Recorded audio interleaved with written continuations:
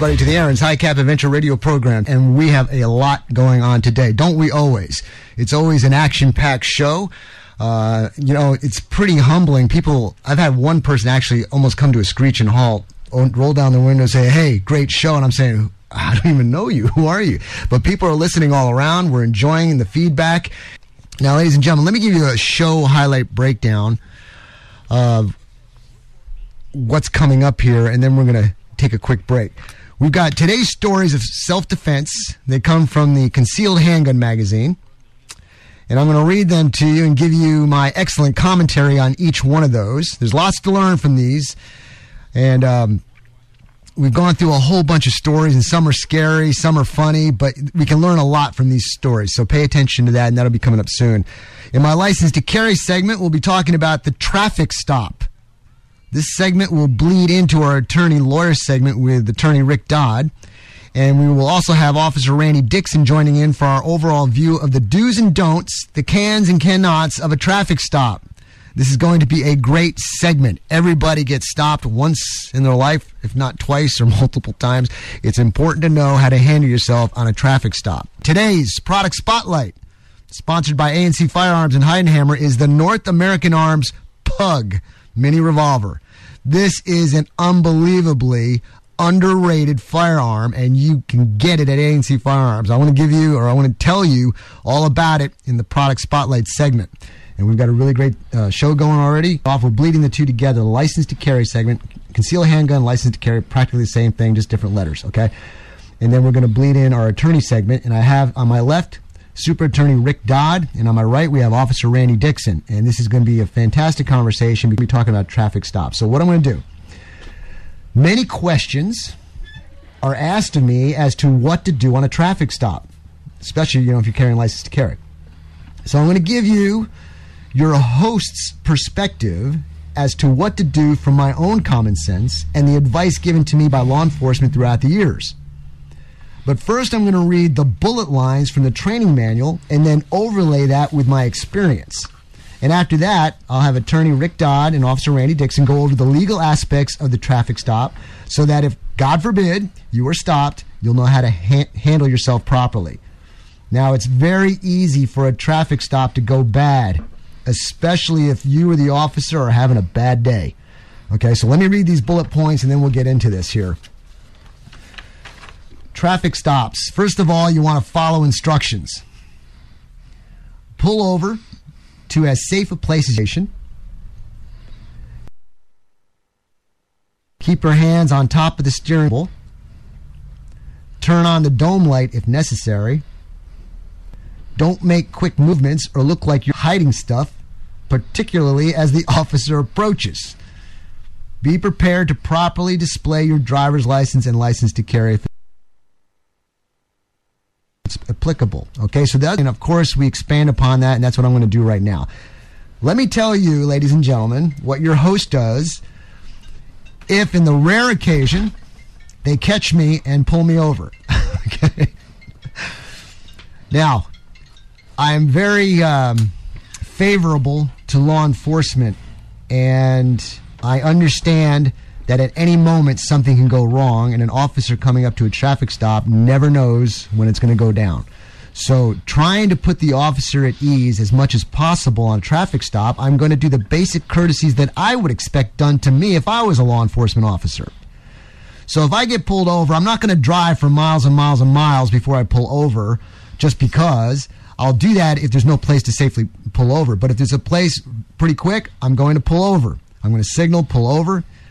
Once I pull over, the first thing I'm doing is I'm shutting the car off after I've rolled down the windows, and if it's dark out, turn the dome light on.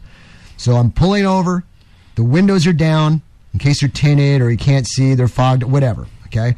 I want the officer, as he approaches the car, to be able to see in all the time what's going on. The dome light's on if it's dark. They end my keys, and I put them on the dashboard. And then I rest my wrists on top of the steering wheel with my fingers extended, and I sit in a manner that is relaxed because I'm not worried about it. I got no contraband, so I'm not worried about it. Okay, so the officer starts coming up, and this is what I do. As the officer approaches, I smile and say, "Officer, how are you? I want you to know that I am a license to carry holder, and I do have the weapon on me at this time, and it is located in such and such a place, and my wallet is in my left rear pocket. What would you like me to do, sir? And they look at me and they go, huh? It's like, I caught them off guard. They go, okay, where's the gun? I said, it's right there. I said, it's fine. Just don't go to it. Let me see your license and registration, whatever. So I prepped him, let him know, because I'm going to tell you something. If you have a license to carry and you're pulled over, the officer reads your plates. They know who owns the car, but they don't know who's driving the car. Once they get your driver's license and they call it in, they're going to know whether or not you got a license to carry or not. And let me be very clear on something when it comes to license to carry. The law specifically states if you're a license to carry holder and you do not have the weapon on you at the time, you're not required to tell the officer that you're a license to carry holder. That's the law. Now, for the common sense reality of it is, I don't care if you got the gun on you or not. Tell the officer you're licensed to carry holder and that you either have the gun on you or you don't have the gun on you, because he's going to find out or she's going to find out. And if they find out and you didn't tell them, they're going to be a little PO'd. Okay, because it's like, why didn't you tell me? And then you're going to go, well, because the law specifically states if I don't have the gun on me, and then you're going to get a traffic ticket +1, okay? So that's the way I would do it if I was stopped by a police officer. Now, what I'd like to do next is to get Officer Randy Dixon on to say what him as a law enforcement officer would like in return, if he concurs with what I just said, or if there's something I forgot. So, Randy, why don't you tell us your aspect of it if you're pulling somebody over, and then we're going to get Super Attorney Rick Dodd's legal aspects of it as well. Basically, what you said to do is exactly what we would like people to do. Now, I'll tell you right now, most of the people don't take the time to turn the vehicle off. They don't put their keys up, and they don't keep their hands where they can be seen. You know, you have to understand that when a police officer stops a car, 99.9% of the time, he has no clue who's driving that car. The car may be registered to someone out of Temple, but it may be driven by someone out of Houston. When an officer walks up to the car, number one, his safety factor is going to kick in. He is going to consider himself, every stop he considers is a dangerous stop. That doesn't mean every stop is going to be a dangerous stop, but it only takes a flash of a second for someone's life to go terribly, terribly wrong.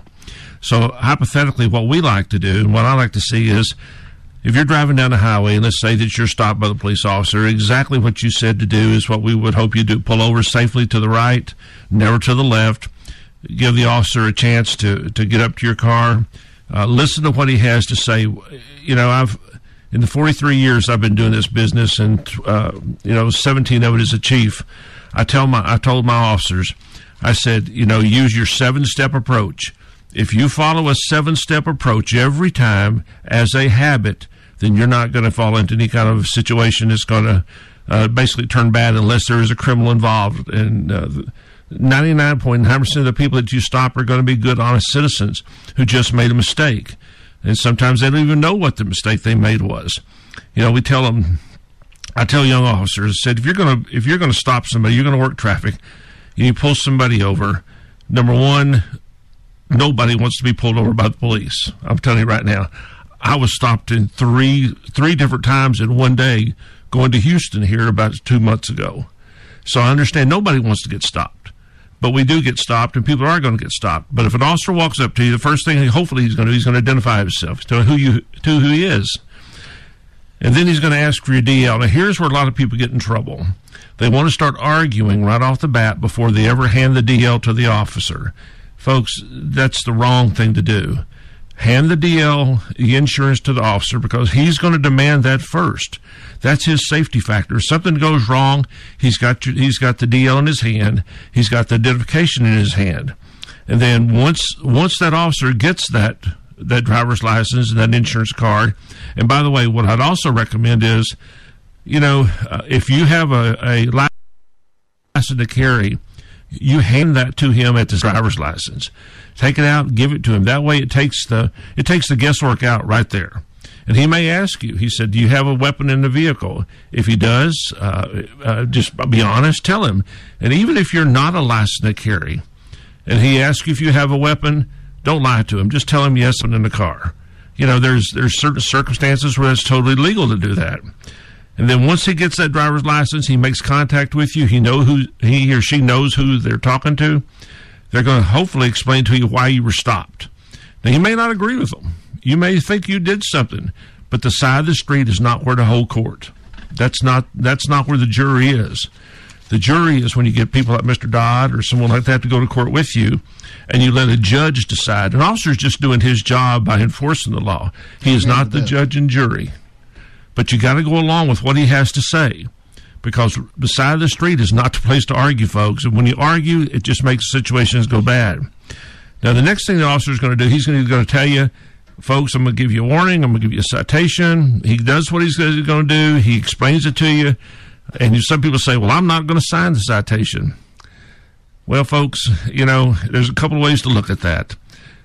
When you sign a citation, you're not saying you're guilty. All you're doing is saying you'll promise to take care of it one way or the other, either by contacting the court itself, a lawyer to set up a court for you. But you, in most cases, you are required to sign that citation, or you could be arrested for that. We would hope not. We would hope we would never progress to that. Then once that's done, the officer is going to leave, and he's not going to leave till you leave if he's a good officer. And he's not going to tell you, well, have a nice day, because once you've already been stopped, your day's been ruined anyway. But, folks, the thing is, an officer doesn't know what he's walking up to. Let me give you a quick example of that. In the late 80s, I was working traffic division for Temple, and I stopped a vehicle speeding down one of the streets in Temple. A fairly heavy speed. A lady and a man were in it. Wrote the citation for speeding, didn't think anything about it. Went home from the end of my shift at 11 o'clock that night. 3 o'clock that morning, those same two individuals were caught burglarizing a auto shop in Temple, or a dealership in Temple, and they had an Israeli Arms 44 caliber rifle, a pistol with them. That was in the car when I stopped that car. They could have shot me. They could have done anything they wanted to. But I didn't give them the chance to, because I conducted my business. I got back and left. Folks, just do what the officer says on the street. You may not like it. You may not agree with it. But once again, that's not the place you argue. Those are all fantastic points. So stand by, Randy. We're going to have Superintendent Rick Dodd here. Rick, how's it going? Good to have you back on the show. Oh, it's good to be here.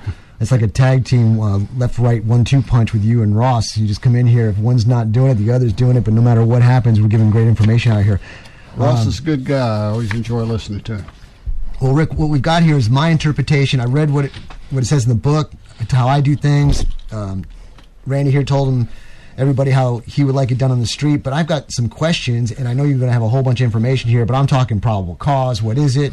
Is there any violation of rights? What are they? How do you respond if rights are violated?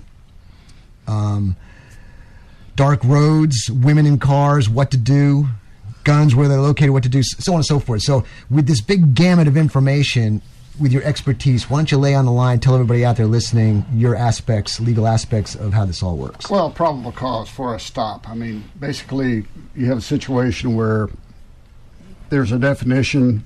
It's such a wide open definition that the courts have said there's really no definition. But if there are facts sufficient to warrant a man a reasonable caution in the belief that an offense is being committed, that is probable cause. That's wide open. That's wide open. That's right. That's why I like the law, how black and white it is. I can read it and make total sense of it. Not. But basically, I believe I agree with everything you and Officer Dixon has said here. Absolutely. The problem comes in is when. That's why I like the law, how black and white it is. I can read it and make total sense of it. Not.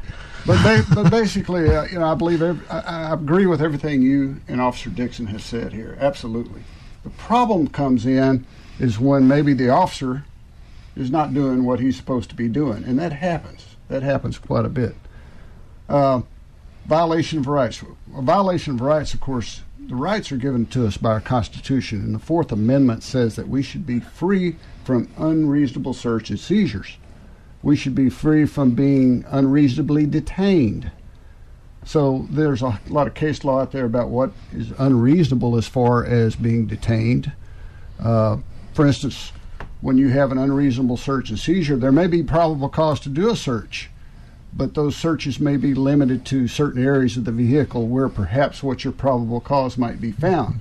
For instance, if you were looking for an illegal alien from Russia you wouldn't have the right to go into the glove pocket. Maybe the trunk. But, you know, a lot of the searches are being done for drugs, and of course they can be hidden anywhere, so that would allow the officer to search in many places. I want to make one comment, though. Officer Dixon and I were talking about this before we went on air. In no way, shape, or form do I promote that you should be saying, hey, you're violating my rights. No, absolutely not. If you're pulled over, you obey what the law officer says. If you got a problem or an issue, you take it up after that. Do not elevate the situation if you think rights are violated, because it goes bad. All right, go ahead. Yeah, and a great example of it going bad is the Sander Bland case. We've heard a lot about the Sander Bland case, and it went bad on both ends, in my opinion. You have a situation where you have a DPS officer who's supposed to be trained to de-escalate problems. So if you get into a situation and the officer is not de-escalating the problem, you better start doing it. That's right. Because things are going to go bad. Unfortunately for Miss Bland, she didn't de-escalate the problem, nor did the officer. What happened on that is that was in July the 10th of 2015. And, you know, backing up a little bit, the officer, when he gets out of a car, he is in harm's way. And the fact is, in a 10-year period before 2000, 93 law officers were killed in the United States during traffic stops or pursuits. That's a lot. I mean, that's right. In 1998 alone, there were 9 killed, but what astounded me was there were 6,248 assaulted. Of course, I don't know how bad the assaults were, but I'm sure some of those were gunshot wounds and hit on the head and things of that nature. So they have to be on the defense. But, again, they're supposed to be trained. So when the officer approaches Miss Bland, she's smoking a cigarette. He tells her to put the cigarette out. Okay, instead of complying with that simple request, she says, well, I know my rights. I don't have to put the cigarette out. I'm in my car. Well, the officer should have backed off and said, okay, because she was right. She didn't have to put the cigarette out. But instead it upset him because it was a challenge to his authority. So then he says, well, step out of the car. And Miss Bland says, well, I don't have to get out of my car. You don't have the right to tell me to get out of the car. Well, he did have the right to tell her to get out of the car if he had a reason for her to get out of the car, which he could have easily articulated. Ma'am, I want you to get out of the car because I'm afraid that you have a weapon inside, or you're being belligerent. I'm afraid you might hurt me. But no, he doesn't do that. He says instead he pulls out his taser. And you know, a taser is a weapon. And he clearly violated her constitutional rights when he pointed that taser at her and told her to get out of that car or I'm going to jerk you out of that car. If I can interject, sure. One thing here is don't get out of the car till you are told to get out of the car, though. Too many times people will jump out of the car and try to run back to the officer. Never do that because that puts the officer in a bad situation. Yeah, I agree. I mean, many years ago we were taught to get out of the car, but not anymore. Not anymore. Well, I mean, plus it's just a traffic hazard, right. Frankly. Yeah. So anyway, if he had said, well, you need to step out of the car because I need to search your car, then she should have gotten out of the car. So here's a situation where he was wrong and she was right. But did that make her safe? No. No. So then... being legal isn't always healthy, I guess. That's true. And, you know, he may have thought he had probable cause to search her car. He may have thought he had probable cause to tell her to get out. But he needed to articulate it. I want to make something clear, too. We're not picking on law enforcement. We are utilizing a situation that happened. You cannot deny it. And so we're studying it on both sides so that we can learn and be sure not to do that. Absolutely, absolutely. Again, I'm in favor of the law enforcement, and I understand their situation. But again, here is someone who is trained that didn't de-escalate. He should have called for backup. That I think his training would have called for backup in that situation. So, anyway, as it goes along, Miss Bland, she says, I refuse to talk to you other than to identify myself. guess what? She's right about that. But unfortunately, the officer was further upset about that response. And again, his choice would have been to have called for backup and said, let's try to get this de-escalated, get a couple officers in there where he's not in danger, where he doesn't have any real issues of him being in danger, and see what unfolds. So instead, he says, I'm giving you a lawful order. Now, I know I'm nitpicking here, but was that a lawful order to put out a cigarette or get out of the car? In either case, it was not really a lawful order. He was mistaken about that. So what happened after that? He did then call for backup after he told her he was going to yank her out of there. So he really couldn't do that either unless she was posing a threat to his welfare or safety, which at that time I don't think the cigarette was posing a big problem for him. But he didn't see it that way. So she said, don't touch me. I'm not under arrest. To which he replied, well, you are under arrest. Well, for what? I mean, I don't know what she would have been under arrest for, because he did not articulate that. Instead, he turned to the radio. That's when he called for backup. And does he have an obligation to tell her why she's under arrest? Well, yes, he needs to do that. Now, I don't know about an obligation, but I think a reasonable obligation to put things at ease and overcome this conflict. He needs to tell her why she might be under arrest.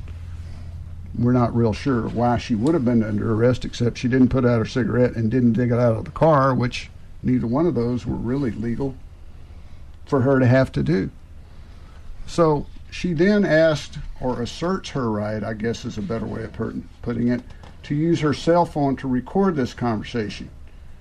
Does she have that right? Well, yes, she does. But again, he perceives this as a threat to his authority. And by golly, he is the authority on the scene, according to himself, not according to the Fourth Amendment of the Constitution. And that's where I got a problem with the whole thing, because I'm a real believer in the Constitution. Okay, we're going along here. Let me take a quick break. Ladies and gentlemen, this is the Aaron's High Cap Adventure Radio program. It's June 17th. We're talking with Super Attorney Rick Dodd. We have Officer Randy Dixon here. We're talking about traffic stops, and we're talking about how it can go bad very quickly if personalities are bad, or our ego states are out of whack. So this is a great learning process. Yeah, it really tells us what not to do. It's exactly, that's why we're doing it, it's to tell us what not to do. So let's take a quick 1-minute break, and when we come back, we'll continue it up. June 10th, 2017. If you want to call and put your 2 cents in, it's 697-6633. That's 254-697-6633. We're here again with Super Attorney Rick Dodd and Officer Randy Dixon. Hey, Rick, tell everybody, first of all, how they can get a hold of you real quick. Oh, yeah, you can check us out on respectforyou.com. You can give us a call at 697-4965, or just drive down Houston Street and you'll see us on the right. Very good. Okay, give us a quick recap of who we're talking about and what we're doing for those who are just tuning in. Yeah, we were just talking about the Sandra Bland case, which is a classic example of what not to do. And Chief Dixon here had just talked about what officers normally do, and this is an example of what an officer should have done but didn't do, and that is to de-escalate a problem that he perceives. Instead, he escalates it, because clearly Miss Bland was escalating it insofar as asserting her rights. And she had these rights, certainly, but Chief Dixon had made the point that this is not the place to hold court, that the place to hold court would have been later. Yeah, what were you saying on that, Officer Dixon? One of the things that I think, especially in this case here, I don't care whether you're a state trooper, whether you're a city policeman, whether you're a deputy sheriff, it's incumbent upon whoever the supervisors are to know who their officers, and sometimes officers let their egos go unchecked. Just because we carry a badge on our chest, that doesn't make you the authoritarian to do things and what you want to do at will. When I hire a policeman, I look for someone that had common sense, and I think that's what this boils down to. Stress is going to be there, but you have to know how to handle that stress. And I think, as Mr. Dodd said, that there's times you have to step back and you've got to think. Call somebody else. Call somebody to let you help mitigate if the officer feels angry. And I tell you something citizens can do too, and I highly urge this. If they feel out there on the street that it's getting out of hand, ask that officer to call, may I speak to your supervisor? Would you have him come to the scene? But don't argue, don't get into it. Have somebody else come. It protects both of you. And the other thing is, most of the departments now are wearing body cams. And those body cams are not only for the protection of the officer, but they're for the protection of the citizen too. It would take a foolish officer, very foolish officer, to lose his control when he's on camera. And I'm sorry, I just want to throw that in. I'm going to make one comment. This is a great example of the ego states, parent, adult, child. And if we're not speaking adult to each other, we have potential conflict. Because if I'm acting parental to you, you'll probably act childlike back, or vice versa. And that's just a beautiful recipe for conflict. So that's what we teach in our course as well. I don't know, Rick, if you're into that kind of stuff. Maybe we can do that for another show, talk about our ego states. Sure. De-escalation, nonviolent dispute resolution. But anyway, go on with what you're doing here. Well, what happened after the stop and after some of the exchanges was the officer clearly was upset. And then he said, "Get out of the car or I will light you up." And he's talking about the taser that he had pointed at her. And again, this was a dangerous situation. I mean, if he had actually tased her in the face, she could have had brain damage, certainly could have had nerve damage to any of her facial muscles. This was a violent threat to her, and clearly illegal and a violation of her Fourth Amendment rights. He had no business doing that. So many things went wrong here, and of course, ultimately, Miss Bland was put in jail, where 3 days later she apparently committed suicide. And so it was just horrible. An incredibly horrible situation. From a basic traffic stop, it escalates to that. So that's why it is so important that we understand how things work on both sides of the badge. Okay? And just common sense. What else you got there, Rick, concerning that? Well, you mentioned something, how do you respond if your rights are violated? Well, I would always ask, are we being recorded? And hopefully you are being recorded. And if your rights are being violated and you're being recorded, then you need to keep your mouth shut and let those violations occur, because if something does happen later down the road, then the jury or the judge actually is going to throw the case out because of those violations. A lot of people think that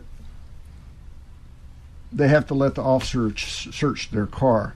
Well, there are some differences in the Fourth Amendment as far as a car and a home. For instance, the Supreme Court of the United States allows more latitude for police officers to search your car.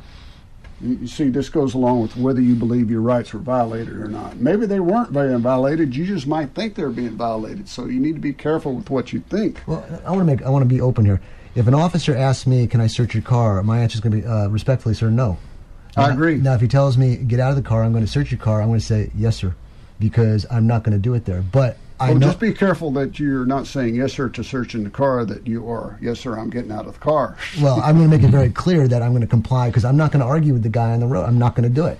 I'm going to follow his orders, but I'm going to, since I know my rights and I know I got no junk in the car and everything I've got is legal, there is no reason for him to inspect it. So I'm going to say, respectfully, officer, no, I don't authorize a search. But then at that point, he demands me to get out, like this situation happened. I'm not going to escalate it. I'm going to follow the rules, and I'll take care of it later. Sure, absolutely. That is my point. You take care of it later. I mean, there are certain situations, because a car is movable, because a car is subject to certain restrictions, like you have to license it, you have to inspect it. The Supreme Court of the United States said a car has less constitutional rights with regard to search and seizure than a house does. For instance, if an officer has probable cause, and probable cause can come through open sight, if he sees contraband on the front seat or a vehicle. And of course, sight is one of our senses, but so is smell. Probable cause can happen if they smell certain chemicals that officers are trained to smell, that is commonly used to make certain drugs like methamphetamine, or the smell of marijuana that might give them probable cause to do a search. If a reasonable or informant, gosh, what do they call them? Somebody who's Snitch? Confidential informant. well, confidential, but the informant has to have some credibility. Right. A credible informant has given them information about something, then that might give them reasonable cause to stop a certain car and do a certain search. Whereas they would have to get a warrant to do that for a house. The rule is if they could have gotten a warrant, had they gone to the magistrate, then it would be a reasonable search for the car. Also might throw in there if person is obviously sticking stuff underneath the seat or reaching under a seat, most officers are going to search that for their own safety. Absolutely. Yeah, but that, in my opinion, that's reasonable because you're making these erratic movements. That's why as soon as the lights flash, the dome light's on. I want him to see me. Well, that's reasonable to most people, but if you're in a situation in that car where you are doing that and you are becoming a little bit of conflict with officers, they may not feel it's reasonable.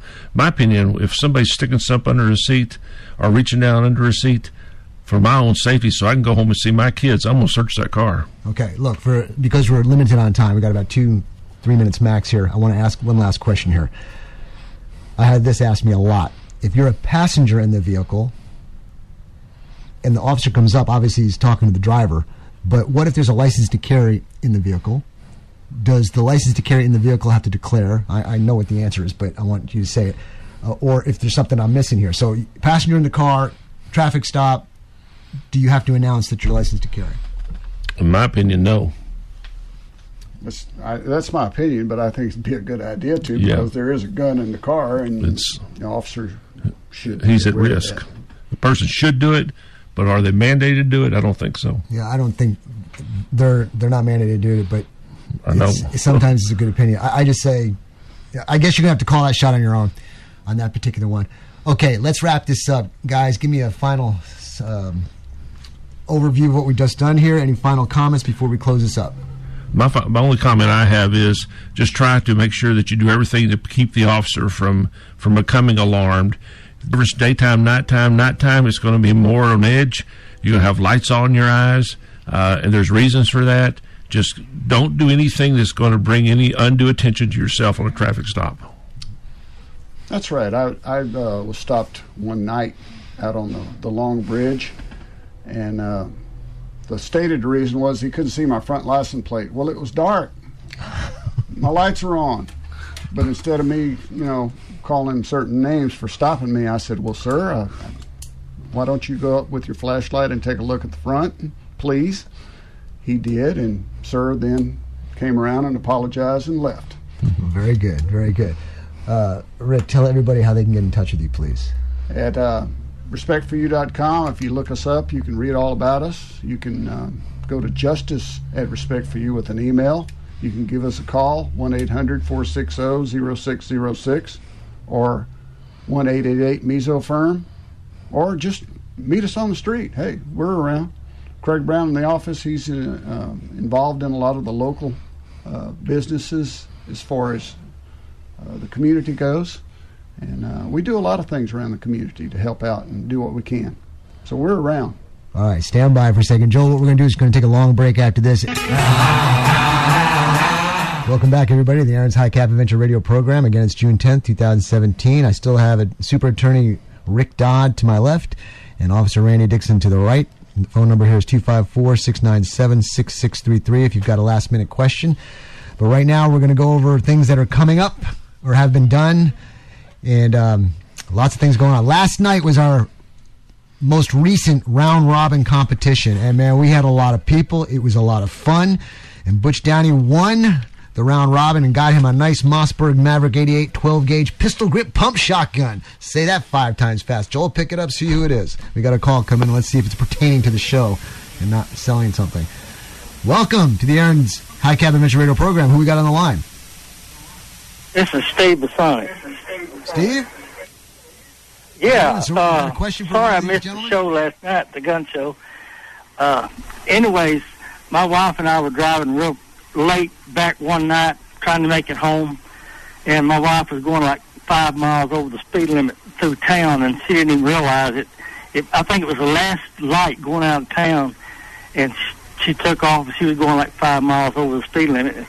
Anyways, the officer stopped us, done everything exactly right, but what worried me was I'm sitting there with a pistol on my hip, and so I told the officer, I said, "Officer, I have a licensed pistol with me," and he didn't even answer me. He kept talking to Frances. She was driving, and I said, "Officer," he said, "I heard you, but I'm not talking to you. I'm talking to the driver." So I immediately shut up. I probably, my guess is that he didn't think you were any threat to him. You know, if he was talking to your wife about the infraction, the idea was that he didn't think you, or he didn't perceive you as any risk. If someone's willing to tell him that they have a license and that you're in the passenger seat, he probably did the right thing. Maybe he should have been a little more polite about it, but he also handled the situation in a way that wouldn't get you alarmed either. Okay, I think we lost the call, but Steve, thank you for that call. That kind of fit what I was saying here. If you're a passenger in the seat, so that was a perfect follow-up. I appreciate the call. Anybody else? 254-697-6633. Now, this segment is sponsored by A&C Firearms, and we're going to be talking about this week's product spotlight: the North American Arms Mini Revolver, the Pug, and .22 Magnum. A&C Firearms is located in Heidenhammer, in between Rogers and Temple. I'm sure you all know where it's at. The owner, Arch Koontz, is an awesome individual. Very nice guy. So is the crew down there. You got Clint, Mike, Dennis. They've got lots of guns, ammo, accessories, knives, reloading equipment, so on and so forth. The number there is 254-983-4417. Now, you need to support these sponsors. These sponsors are supporting me, and it's a big circle. So by supporting those sponsors, they support me, and we just keep going with the circle of life. Now, this North American Arms Mini Revolver is awesome. I love it. And I'll be honest with you. When I first saw it years ago, I thought, no way. The accuracy on this thing is ridiculous. But the problem was I got such a large hand. The thing would swim in my hand. But then I saw a used one that had a different grip on it. I go, wait a minute, it should work with this grip in my hand. And sure enough, that thing is extremely accurate. And I can't tell you how many I've sold from that point on, and what I've got and how I've customized mine, and they shoot fantastic. So we're going to be talking about the North American Arms Mini Revolver, the Pug. There's a large variety, and I'll tell you about those soon. But I'm going to read you an article by Dick Williams about the North American Arms Pug, and it pretty much tells you everything you need to know, but we'll go over some more details in a second. Let's see here. It goes, the national affirmation of our Second Amendment rights has been fantastic over the last few years. The most visible evidence of this wonderful development has been the tidal wave of concealed carry weapon legislation in most of our states. Interestingly, many gun buyers and manufacturers have ignored years of advice from gun writers about the perils of leaving home with anything less than a .40 caliber pistol. It's understandable in that we gun writers have focused on those weapons. Bullets are the proven way to end. The real world properly focused on the initial C in C. Your weapon must first be and foremost be concealed, and smaller guns are easier to conceal and carry, the other C, than larger guns. North American Arms revisited the page of American history where small single-shot derringers or mini revolvers ruled the concealed carry pocket pistol world of self-defense. This Utah-based company has made tiny revolvers for many years without their role in self-defense being fully appreciated. That's changed. Welcome the North American Arms Pug, a 5-shot derringer-sized revolver that has been equipped with a very serious set of self-defense sights designed for deployment in low to no light situations with lightning speed. Measuring 4.5 inches long and 2.7 inches tall and 7/8 of an inch wide, this little powerhouse can be carried concealed by any size person. Made of 17-4 pH stainless steel and equipped with a 1-inch heavy barrel, the Pug will probably outlive your grandkids, assuming you and I don't screw up and elect all the wrong people to political office. Yes, the Pug must be fired single action. And if you take my class, you know what that means. But it carries 5 rounds of 22 mag ammunition, the same number of rounds as your dad's J-frame. And the barrel is topped with a set of XS sight systems, tritium sights, which are as fast on target as any sights I've used. Additionally, the tritium insert in the large front sight dot makes it visible in minimal light conditions that frequently accompany a hostile situation. While the 22 Magnum will not stop a charging buffalo, 5 alternating rounds of jacketed hollow points and solids should produce the desired effect on any adversary. A great self-defense feature of the pocket pistol is the ability to have your hand on the gun with it partially drawn from the holster, but still concealed in your pocket before trouble starts. Brandishing your weapon is not allowed, but preparedness while maintaining concealment is smart and provides a great advantage. At a recent event at Gunsight Academy, I found getting a partially drawn pocket pistol into action was much faster than deploying a holstered gun concealed under a vest or a jacket. As with every other skill acquired in life, practice is the key. One huge advantage of the North American Armed Pug is a gun firing 22 Magnum ammunition is such easier to master than one firing 38 Special and much less expensive to shoot. Buy an extra cylinder and 22 long rifle and cost decreased even more. If you go camping or take day trips into the outback, you'll acquire skill much faster simply because you'll reach for the Pug whenever it's playtime. So how about that? CCW capabilities with a gun that's just fun to shoot. And a suggested retail price in the low 300s, I believe it's called a bargain. Now, this is the author's opinion on that, and I agree with most of it.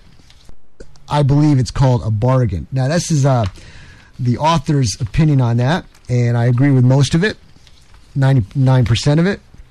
But I'll tell you, I've got a lot of history and experience with the North American Arms Pug now. I've had one for years, been shooting it. And let's talk about it a little bit. When you buy the gun, the standard gun, they come with the little tiny rounded off grips that fit perfectly to the shape of the gun. However, sometimes those grips can be too small for a person with large hands like myself. But I've got the catalog for North American Arms, and it's very diverse in what they have here. First of all, before I get into the grips, let me just tell you, they've got different types of little mini revolvers. They've got one called the Sidewinder, and that one's basically like a revolver where you open up the cylinders, because normally to reload a North American Arms mini revolver, you have to pull the cylinder pin out, take the cylinder out, load it with 5 rounds, and put it all together. The Sidewinder, however, you open up the cylinder and it swings out to the right and it's all connected, so you're not going to miss any pieces. I want to make something very clear on this particular gun, though. This gun is not meant for a quick reload. This gun is meant to get you away from the threat, to get you to a bigger gun if you need to. Okay. Now, on this particular gun, I can't tell you how much I promote it to women. Women have things men don't have up on top, and it's a great place to hide one. And I make special holsters for that are perfect, and the ladies love it. You don't even know they've got it on. And I always tell them, look, if somebody's aggressing you and grabbing you or something, you comply, and your hand goes under your shirt, and out comes the little mini revolver, and there you go, and the person doesn't even know it. I call that the Buster for obvious reasons. Then, I'm not going to leave the guys out, I made one called the Chester. And the Chester works basically with a lanyard going around your neck with the holster attached to the end of it, and it's underneath your shirt, and the same concept idea. So it kind of hides in the valley of your chest. Now, guys, if you're bought and paid that real estate above your belt line there and it's sticking out a little bit, you'll just have to wear a bigger shirt, I guess, to hide it. But it's a very, it's a very handy pistol or revolver. And you can put it in your boot, you can put it in your waistline, you can wear it in one of the holsters, like I said. But when it comes to the grip, what I noticed when I shot the mini revolver with the small grip with my large hand, I noticed that my shots were all over. Although they hit the paper, shooting at 11 by 17 piece of paper, I would hit the paper. It would just be all over the place. They have a grip called the boot grip. And what it does, it kind of looks like the old 6-shooter, the John Wayne pistol, the grip on that. It's got the squared off end on the backside, and that fits in the palm quite nicely, yet it keeps the skinniness of the gun intact. But it does make the shot group, when I shoot it, get into a 6-inch circle, which is very nice. On some of these guns, on one particular model, they have a gun called the Black Widow, and it has a large black rubber grip. That one makes it even more accurate, where I can get it inside of a 4 to 3-inch circle. But you start to lose concealability. We got a call for the show? Okay. Thank you for calling. Call back. We'll pick up. So you've got these different types of grips, depending on the size of your hand and how you want to carry it. They also have a grip that folds up like a lock blade knife, and it goes around part of the gun, so you can actually clip it into your pants pocket. It'll look like a folding knife that's you see on everybody's pants pocket. And I actually call this gun the pocket knife of the gun world. You can basically go everywhere with this thing and not even know you got it on you. And there's a negative to that. It's so comfortable, sometimes you'll forget you got it on. You might walk into a spot where you're not supposed to. So keep in mind you're wearing your mini revolver. Well made. Craftsmanship's well made, and this customer service at North American Arms is very good. It's excellent. If you get a .22 Magnum gun, excuse me, they come in 2 different frame sizes. They got the .22 long rifle frame, which is smaller, and they've got the .22 Magnum frame, which is larger.